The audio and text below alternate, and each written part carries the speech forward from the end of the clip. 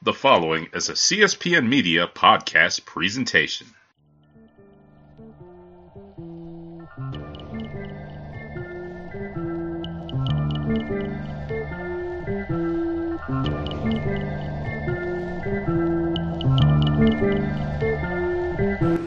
All right, everybody, once again, my name is Nubias Woolborn.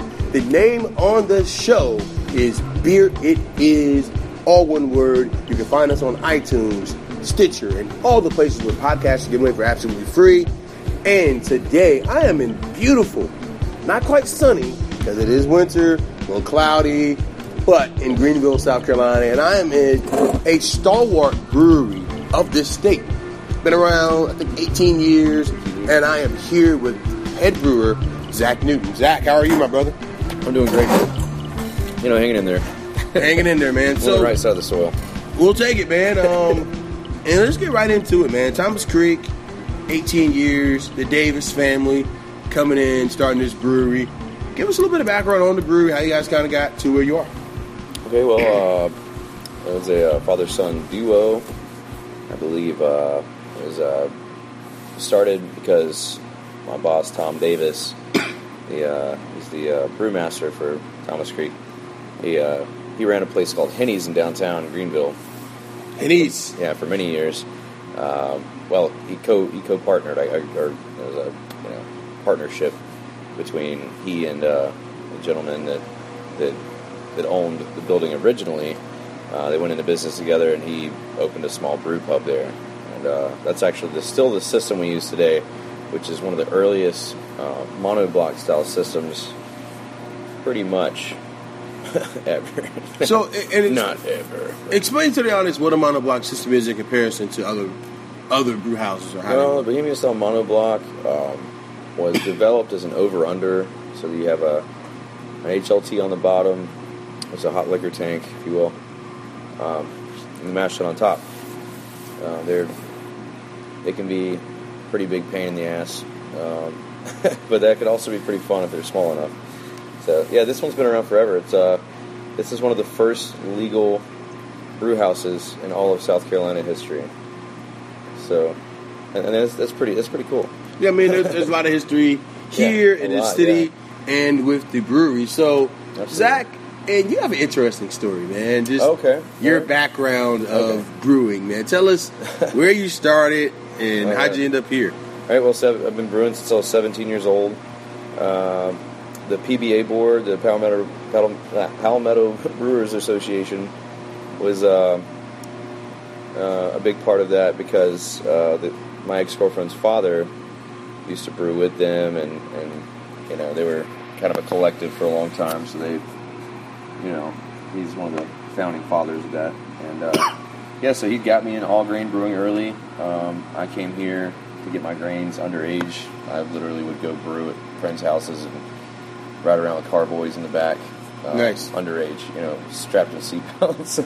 By the way, here on Beard Is, we typically advocate for over 21, but in this instance, it's not legal. No, it's fine. No, it's okay. I have to give the... Well, I'm legal now. I have to give the preamble, for the listeners. But absolutely. This is your story, so you're telling your story. Well, Ken Grossman from Sierra Nevada, he started when he was 17. Right. I mean, a lot of brewers have started. Absolutely. And there's no law against you brewing beer. Oh, no. At that age. Absolutely not. So, I mean, hey, man, it's like any other apprenticeship, right? Well, if you can buy the grain and you can produce the beer, and as long as you're not in possession of the beer, and someone can be the proprietor, then I think you'll get away with it. I think it's just the act of brewing. There's a lot of 18-year-olds that brew in America. Right. Yeah, they just don't actively drink in the brewery or around anyone that would know. Right. But you got to learn the game somehow. Yeah. Anywho, I started washing kegs here after many years of kind of slowly befriending Tom. During his all of his many hours at the brewery where he was super busy and way indisposed, but I kept kind of prying at the idea that I wanted to be a brewer, and he was like, "Oh, I don't think you're ready, buddy." It was kind of like the Obi-Wan's like, you're a mere Padawan, and then so I had to go into Jedi training, son, Jedi, Do what you had to do. Jedi brewer now, I guess. And so prior to here, where'd you brew? Like, I know you brewed at home. I was strictly a home brewer I've been here for 6 years. I started as a keg washer. I learned the entire operation in and out on the production side, and then slowly integrated into packaging, which I prefer to do over just a lot of people start packaging side and then move over to brewing. But I like it the other way. It's just I got face first to do it. So I've worked here since I was 21 years old. So I was just old enough to drink. Wow. And I'm almost 30 now, and grizzled veteran. Well, I guess it's experience really is very important in this field, more so than any other, because there's guys that get out of school to be an engineer that can't swing a hammer, but they look great on paper, and they just have great ideals, but I don't know. That's the thing.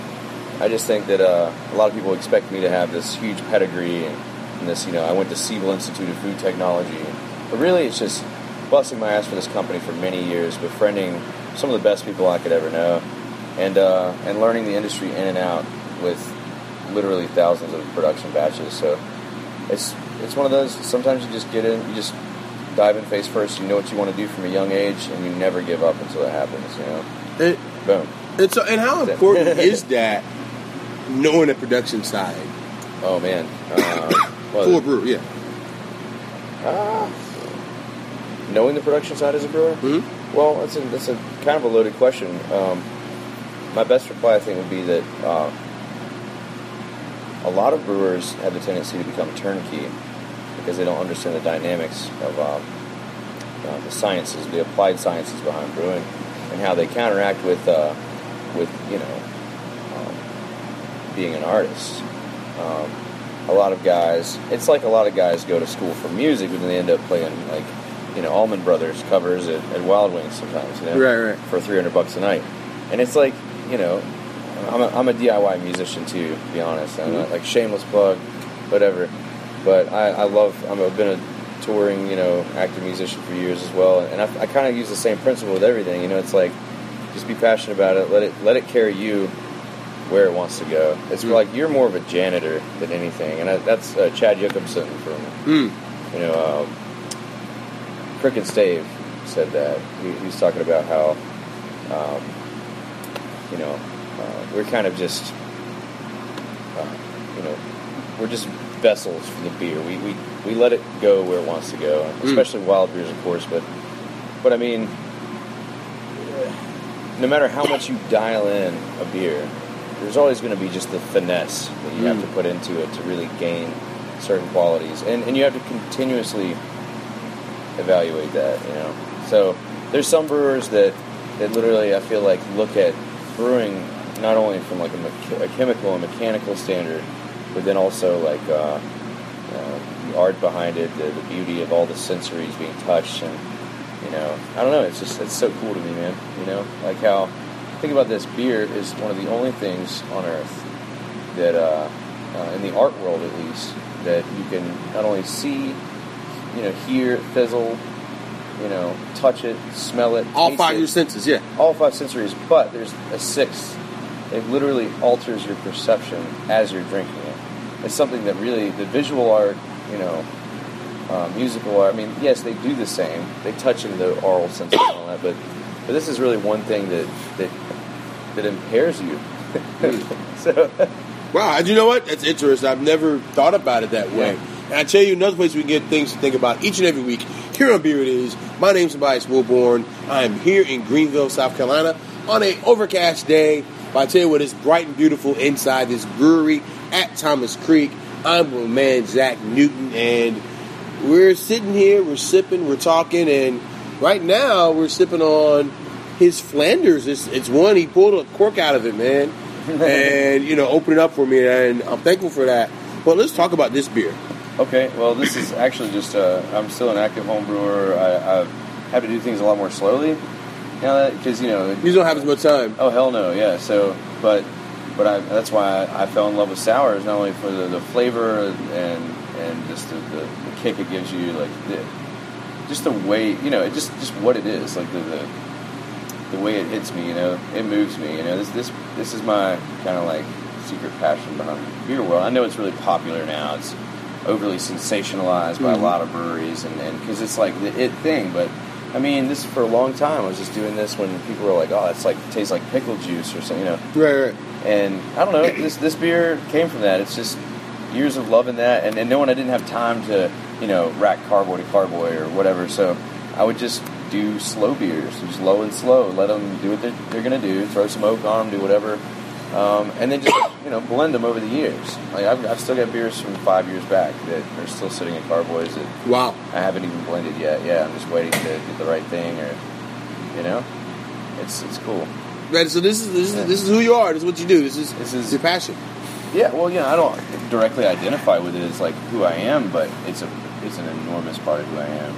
You know what I mean? Like, everyone wants to do family and blah blah blah. Well, not everyone, but you know, a lot of people. And so for me, it's just music and beer, man. I try to be like a Dionysus, I guess, for the brewing world. Nice. And it's interesting because one of my favorite beers actually has a name, a brewery, Wild Heaven, and it's a wild. Yeah. It's a wild beer, man. Shout out to those guys, incredible. Nick and Eric. Yeah, Eric's actually, he's an old bud, man. I would love to get in touch with him again, hang sometime. I'll connect you guys because I have contact with him. Yeah, I just haven't talked to him since. So, I mean, we helped him out for a while, and you know, he and I were always really cool with each other. Always had the same kind of mentality about the way we want to approach things.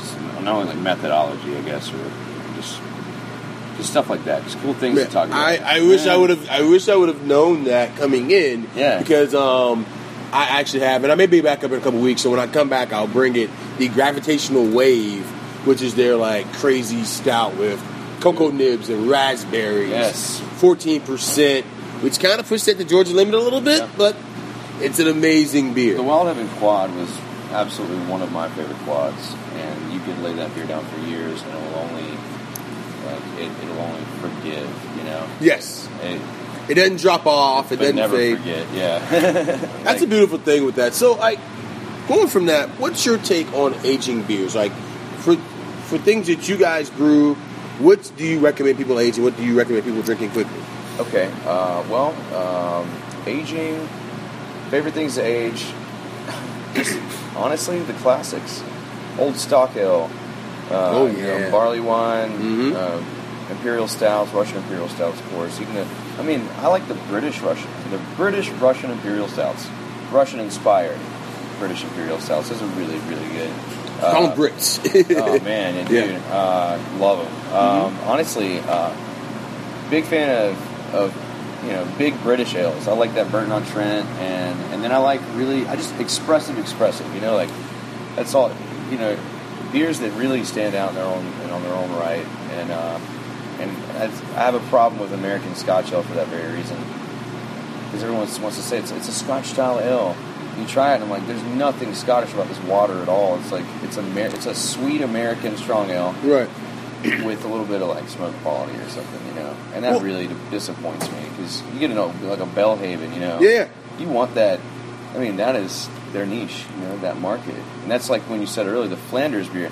This is an American farmhouse, but I do love the Flanders tradition, you know. Mm-hmm. So like, you try to incorporate it, but because I love the acidic qualities in the beers, but yeah, I mean, I guess it's whatever.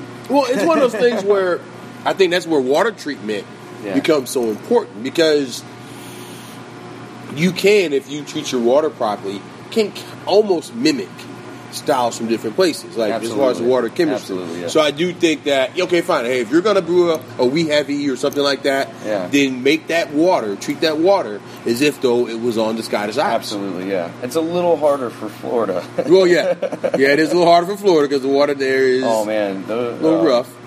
Yeah, shout out to Funky Buddha and some of those good breweries down there. Absolutely, yeah. And Proof down in Tallahassee. Shout out, that's what I'm saying, Angry Chair. Oh, yeah. In Tampa, I love breweries I love metal-influenced breweries, too, because I'm a metalhead, so. Nice. So you probably would like my guy Scott Dean over at Burnt Hickory.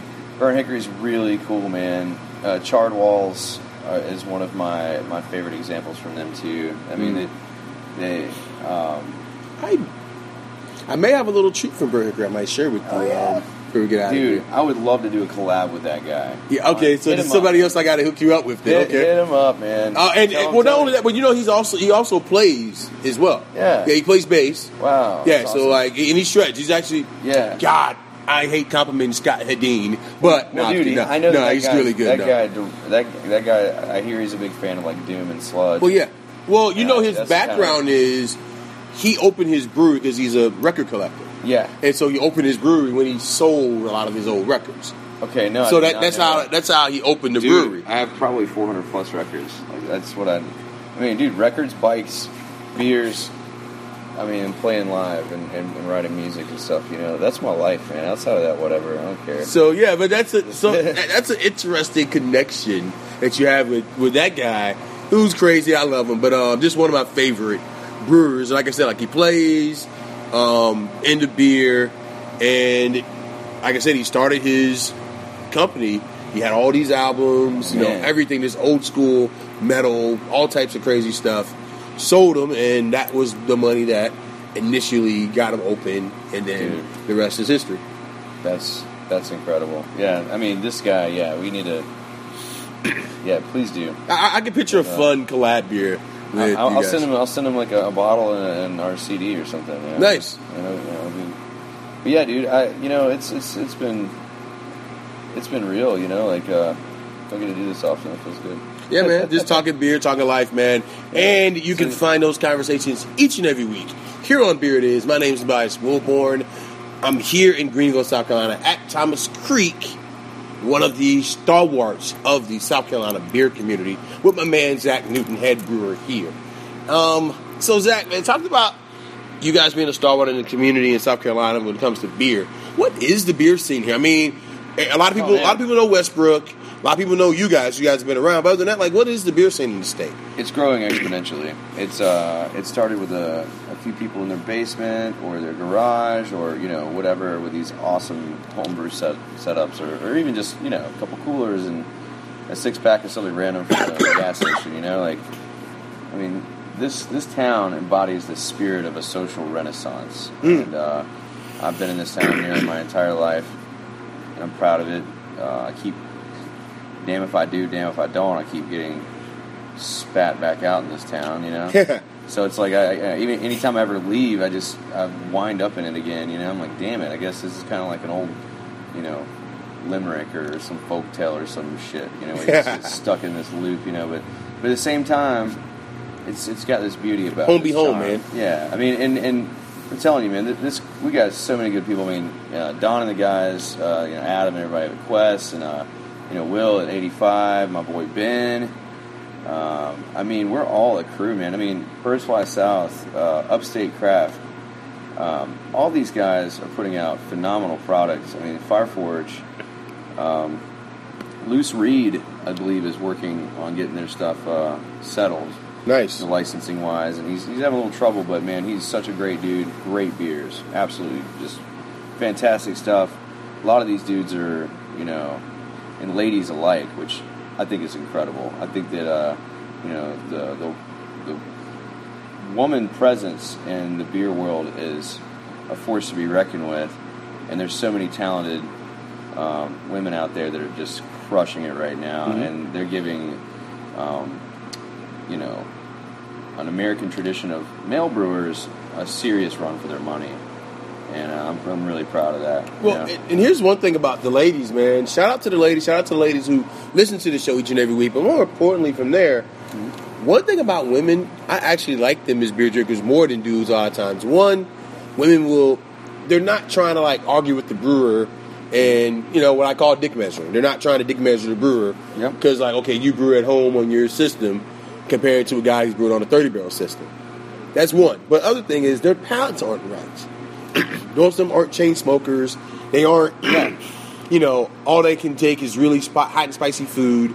Absolutely, they have more sensitive palates, so I think they tend to be able to pick up more things and more flavors in beers. Yeah, I mean, working in the food and beverage industry, I think goes hand in hand as well. Just all the olfactory senses and all that, good stuff. It's kind of like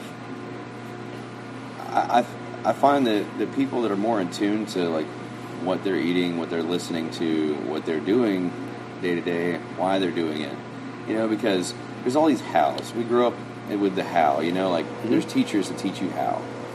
But the whys is something you can only gain yourself, you know, and that's why I think that brewers take that route, you know, because they're head first. I mean, I haven't met a brewer on this continent that doesn't absolutely love delicious food. Right. You know, and there's people out there that don't really care about food. They're like, whatever, I'll stuff it in my face. As it eat. Go in and out, yeah, whatever. I don't care. And then there's people that will literally spend like their year's savings to go to France and spend a week just drinking and eating and they're hanging around the countryside. You know, like right. And it just depends on what kind of person you are, what drives your spirit. You know, and like that's what this community is about, man. We're about you know, world class food and I'll say up and coming beer because I think all of us need work. But then again, I say that because I beat myself up every day to try to make better beer, and so do these guys. They work their ass off, you know. And I don't know. I feel like there's something special about that, you know. There's something like almost magical about how this went from being like a pretty rough city in the 70s to being like a small, like, you know, getaway, you know, in the South.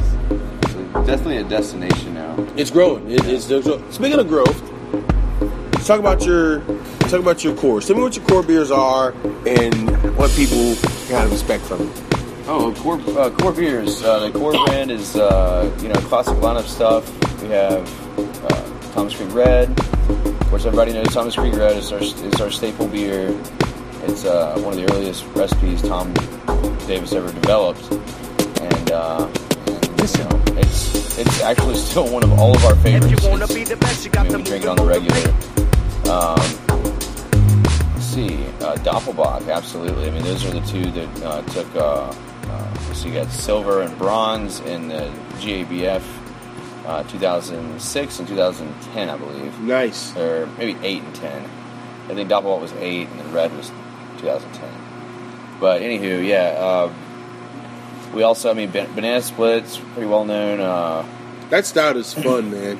That's a fun stout. Yeah, Columbia loves Conduplico. I don't know why. I mean, something about Columbia, South Carolina, and then just their heavy beers. They love drinking big beers. A lot of those people I hang out with down here. Maybe I'm just, you know, I'm not being biased, but I swear maybe it's just a generalization. So, like, what's your take on it? Like, what, like, I know, first of all, I did a show recently at this brewery in Atlanta called Reformation, and yes, really good brew, really good beer, good yeah. stuff, good guys. And one of their takes is we try to make beer that is approachable. They have you want to go into that, yeah, they have some big beers, but they make a lot that is sessionable. Oh, and man. it's intentionally sessionable. My favorite beers to brew and my number one style, I can't say I don't have a number one. I don't really have a number one style to brew, but I just love brewing beers that are inviting. Mm-hmm. In other words, like, you know, my dad and my brother and I, you know, when we drink, like, we like to hang and you know, do something fun together, like some, you know, like pool or, you know, and we'll drink and we'll drink and we'll drink and drink, well, you know, and then we'll have a couple, yeah. And yeah, we'll have enjoys his company, yeah. Yeah, we'll knock back a few, and that's the thing. I really enjoy staying more hydrated than inebriated. You know, and an inviting beer to me is a beer that, I mean, no matter how big or small, welcomes you with a second sip, you know? It's not one of those, oh, I'll try it. Yeah, that's pretty good. Okay. It's, you know, I call it the 2-sip measure. You hand somebody a beer they've never tried, and you're like, hey, give this a shot. And they, you know, smell it, and they drink it, and they go, ooh, and then they drink it again. You take that second sip, you know they're all about it. As soon as they go, oh, that's good, and hand it back, 1-sip deal, you know? Right. But we make 2-sippers for everybody. We 2-sippers? Something, yeah, something that's that first sip, boom, something hits a light in your head, and you're like, all right. And that second step keeps you. Yeah, man, yeah. I like it. That's the beauty, yeah. And expressive. They're, again, just expressive beers. Things that, they don't have to stand out. I hate gimmicks. I hate when people just try to market a beer because it's something hot right now or because it's got an ingredient that's sensationalized on Facebook, and so, I just like beers that Good beer. Beers that stand the test of time. Well, let me ask you this, man. You mentioned Facebook a little bit, the internet stuff. Like, do you read Rate Beer? Do you check the Untapped? Oh man, yeah. I browse sometimes. I peruse. Yeah, I don't really like. I don't check in every beer I drink because I drink a lot. I like a lot, but that's each his or her own, and but I love tasting beer. So I mean, it's on a constant. I don't have time to check in everything. It just seems like it's taken away from. No, I mean like everything around you. You check what people are saying about you Oh yeah, I lurk. I'll lurk a little bit. Be like, oh, what do they think? But a lot of. I'll give a shout out to a Denver brewery for this because True Brewing is one of my favorites ever. And interesting thing about True is they don't actually ever participate in GABF. Found out from someone at Black Sky Brewing up there, which is another fantastic metal brewery. There again, not trying to be biased, but like what you like. Yeah, I like what I like, man. And they're great guys. And we were talking, and they were like, yeah, we just don't enter. We would rather just stay out of it altogether. We don't want to compete with other people, and I love that. Don't compete. Do you. That's, the beauty about brewing beer, especially in the Southeast, to me, is that, there's so many people with different finesse, different style, that's what makes it so fun to go to different breweries. Not the different styles they brew, but the style they use. Personality. The personality. Their finesse, the style of recipes they formulate, and it's really exciting. It's cool. Hey, and I'll tell you another place where there's finesse, style and grace, the whole nine. Here on Beer It Is, my name is Tobias Wilborn. I am here at Thomas Creek in Greenville, South Carolina. We're going to take a quick pause for the cause. Going to come right back, wrap up, and going to really get into some fun stuff with Zach.